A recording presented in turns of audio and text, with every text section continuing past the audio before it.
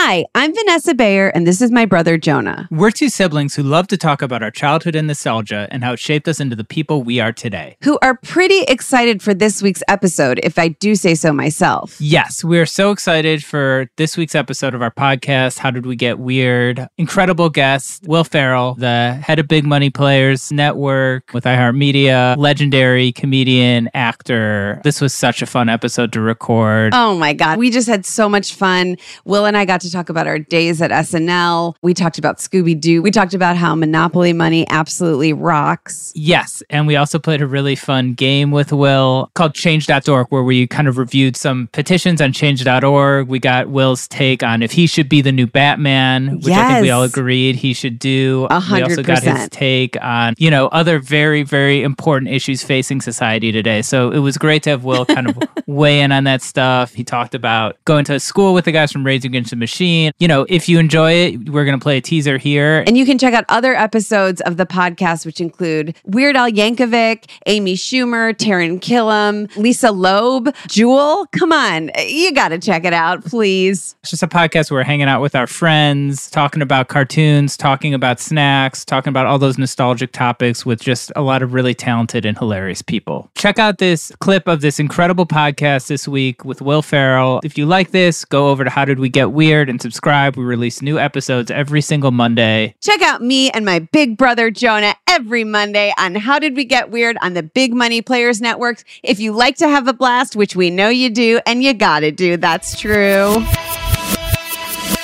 So, Will, you grew up in Irvine. Yes. Irvine, California. Irvine, California. Which is Southern California. Yes. And there are a lot of... But I like that you said it just alone, as if the world would know.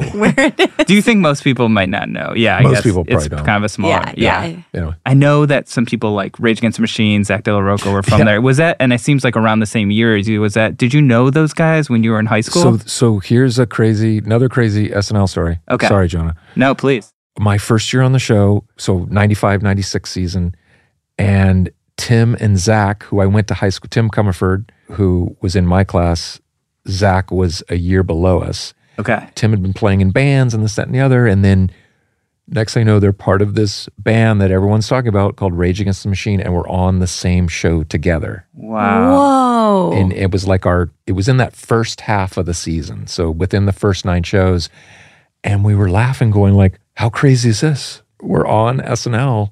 These 3 guys from Irvine. That's unbelievable. Very cool. Did you ever see Zach's band before that, Inside? I'm a music journalist. This is like he had this band Inside Out. Or No. Did you ever saw? Okay. No, but I think Tim was I did watch Tim perform with a band called Crystal Pistol. Okay. I haven't heard of them, but I'll have to check that out. Yeah. Which I believe is a reference to a penis. I don't know. I feel like that's maybe something that you cooked up. No. I'm just kidding. Now Vanessa's out of the conversation. Yeah, right. Yeah, he was just playing and I didn't even know Zach was into music. Really? I just remember Zach as like a skateboarder guy, and we'd play pickup basketball. Yeah. And then next thing I know, he's this amazing lead singer. And then full circle, Tom Morello has become a friend through our kids' school. Wow. So. Oh my gosh. That's crazy. Okay. That's incredible. Crazy. Wow. Yeah. Well, we are, again, for like, so excited We're really nervous, in I having think. you. How are you guys feeling about the new setup here? Again, this is only our second podcast. I'm used to doing person. this in a room in my house. Yeah. Yeah. So this is a little more involved, but it feels good. For our listeners, they've set up 2 luxurious couches. Yes. Yes. I'm on more of a love seat. Yeah. And you guys are on a full couch But Yeah. of the same. with some throw pillows. Some throws. Yeah. Yep. We're just hanging. So we're just hanging. Yeah. It's super chill. A kind of a chill, kind of like friends in a Friends in an office. office. Yeah. In an abandoned office. In an office with you know couches in it. Yeah. In it. And some equipment. And some equipment. audio equipment. Just pretend it's not. I don't even see it. Or look. Here's how it's going to go. Here's how Another commercial? everybody. No. Keep it going. Let's keep it going. So we asked you to bring in a topic today. You gave us several. I gave you several. Yeah. And the one that we picked is Scooby-Doo. Yes. Okay. To kind of riff on. Yeah. Okay. So what does Scooby-Doo, I'm about to rhyme here, mean to you? You know, Get out of that. Yeah, I did not see that coming.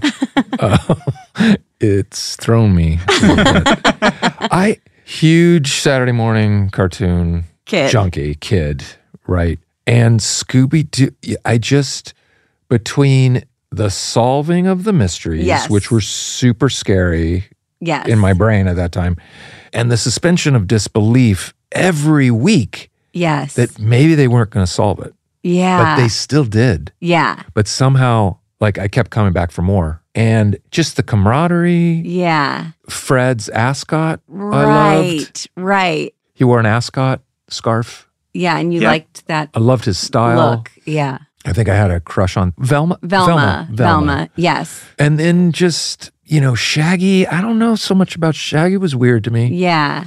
Like why he was allowed to hang around. Yeah. I don't know. He needed to kind I of don't know what his straighten skill out set was. His best friend was a dog. Yeah.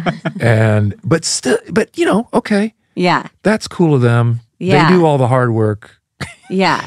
But yeah, I just love it. Was just my favorite cartoon. Yeah. Yeah. And what was like and the Mystery Machine, which was their van they traveled around in. Right. Which I drove a van in high school that was similar to the Mystery Machine. My dad had a Chevy van that I would sometimes use as my car to drive to high school, which had, you guys won't know what this, it was a manual transmission, but it's called 3 on a Tree. It's just 3 gears. Oh. But it's up here. Okay. As So you have a opposed to the clutch, shifter. too? You got the clutch and everything, but you're shifting. He just hauled his music equipment around. And it was a windowless van.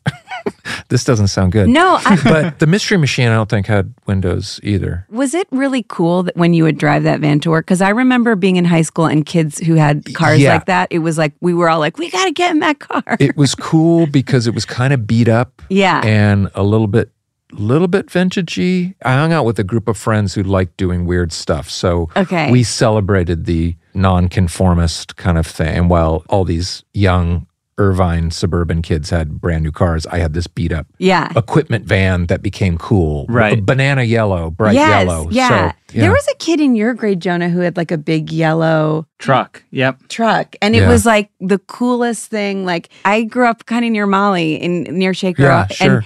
And we both did. And and there were a lot of kids who had these really nice cars, but I feel like that yellow truck was like I had a lot of bumper stickers on my car, like just covered with band. We actually would sneak bumper stickers on each other's cars to mess. Okay. Like I would come out and there'd just be a U.S. Marines bumper sticker on the back of the other car I drove, which was a beat up VW Bug. Okay. Yeah.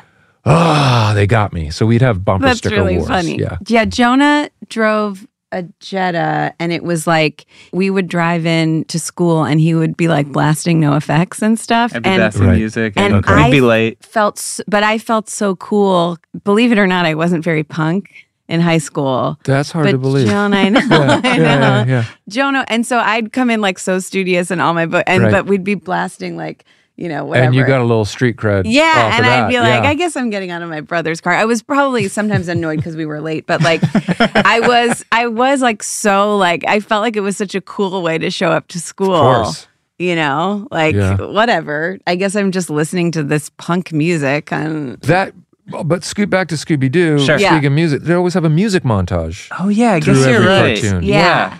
And I always thought that was so cool. Yeah. Do you remember like being a kid on Saturday mornings and watching it? Or like, do you have a memory of what that? I just knew I was like early riser. Yeah. I would get, and there was just kind of a lineup between like Scooby-Doo, Sigmund and the Sea Monster. Okay. And Johnny Quest. Johnny Quest. Yes. It was a big Saturday morning cartoon. Yeah. Here's where I was also my younger brother though still wouldn't wake up before I would. Okay. And I loved playing Monopoly. Okay. By myself because Did the you whole love house was still sleeping. Yeah. And so I would set up the board and I'd play. And then when it wasn't my turn, I'd sneak into my mom's room and I would move her piece. I'd set up for 2 players. Okay.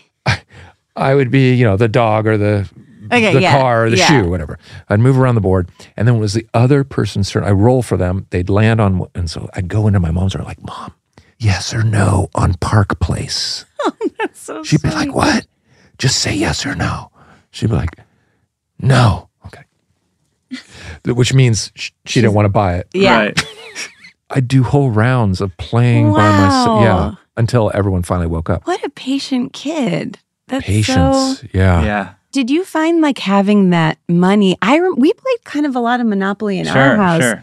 And I remember just like the feeling of having a lot of that money just truly made me feel rich. And like, it was hard for me to like give up that money. I have a money story too. I have 2 money stories. Great. So yes, I can totally identify with that. And I always felt like we were running out of $500 bills. Yeah. There was in plenty of hundreds, but the 500s would go through quickly, I feel like. Okay, maybe there were less. And there was a neighborhood across the street from the apartment complex I grew up in was Damber Drugs. And I was walking through the toy section one day. You could buy refills of Monopoly money. I've never heard of that. Wow. Let's just say it's the only time I've ever shoplifted. I took a stack of 500s. I stole fake money and I put it in my pocket and I walked out really stiffly. I'm sure if there was a camera, I'd be like the worst kid actor at the time. I walked I'm just I'm walking out of the drugstore. No need to look over here. And then I ran home and I stole Monopoly money to add to our games. We had plenty of 500s. Oh my God. And you still remember it. You still, of course. I still remember What it. a big, yeah. And then I didn't realize we were going to be talking about money, but Is this the other story? this is the other Yeah. story. I brought my favorite Christmas present that I got this year from my wife. It's a little attaché case. Guess what it's filled with? Tiny stacks of money. Oh my God. Everyone here in the room? That's like 10 grand, at least.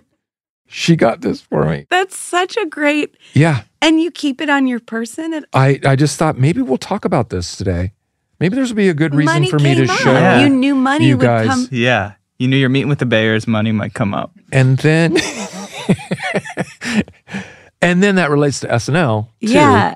Because when I met Lauren, because I had read a story about how Adam Sandler did something where he just pretended to hump a chair or something and was signed on the spot. Okay. And I remember reading that going, you know what? He didn't worry about pleasantries he just was like funny right away. Yeah. And they signed him and that's the way to do it. Yeah. And so I thought and I knew I had to meet Lauren for my second audition. Right. It was a meeting before you.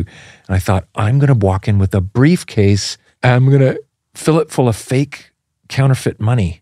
And as he's talking to me, I'm just going to go like, Lauren, we can all talk till the cows come home. But we all know there's only one thing that really talks, and it's hard, cold cash. And I was going to open it up and set it on his desk.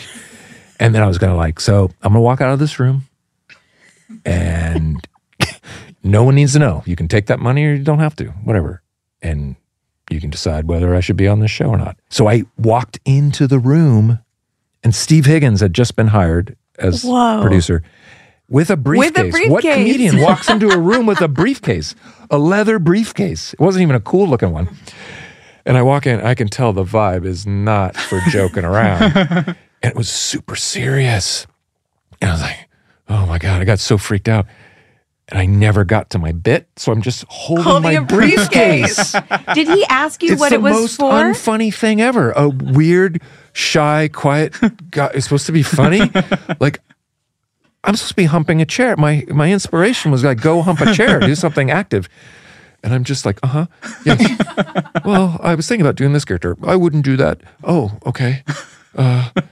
Finally, after 20 minutes, Higgins goes, nice briefcase. I'm like, yeah, thanks.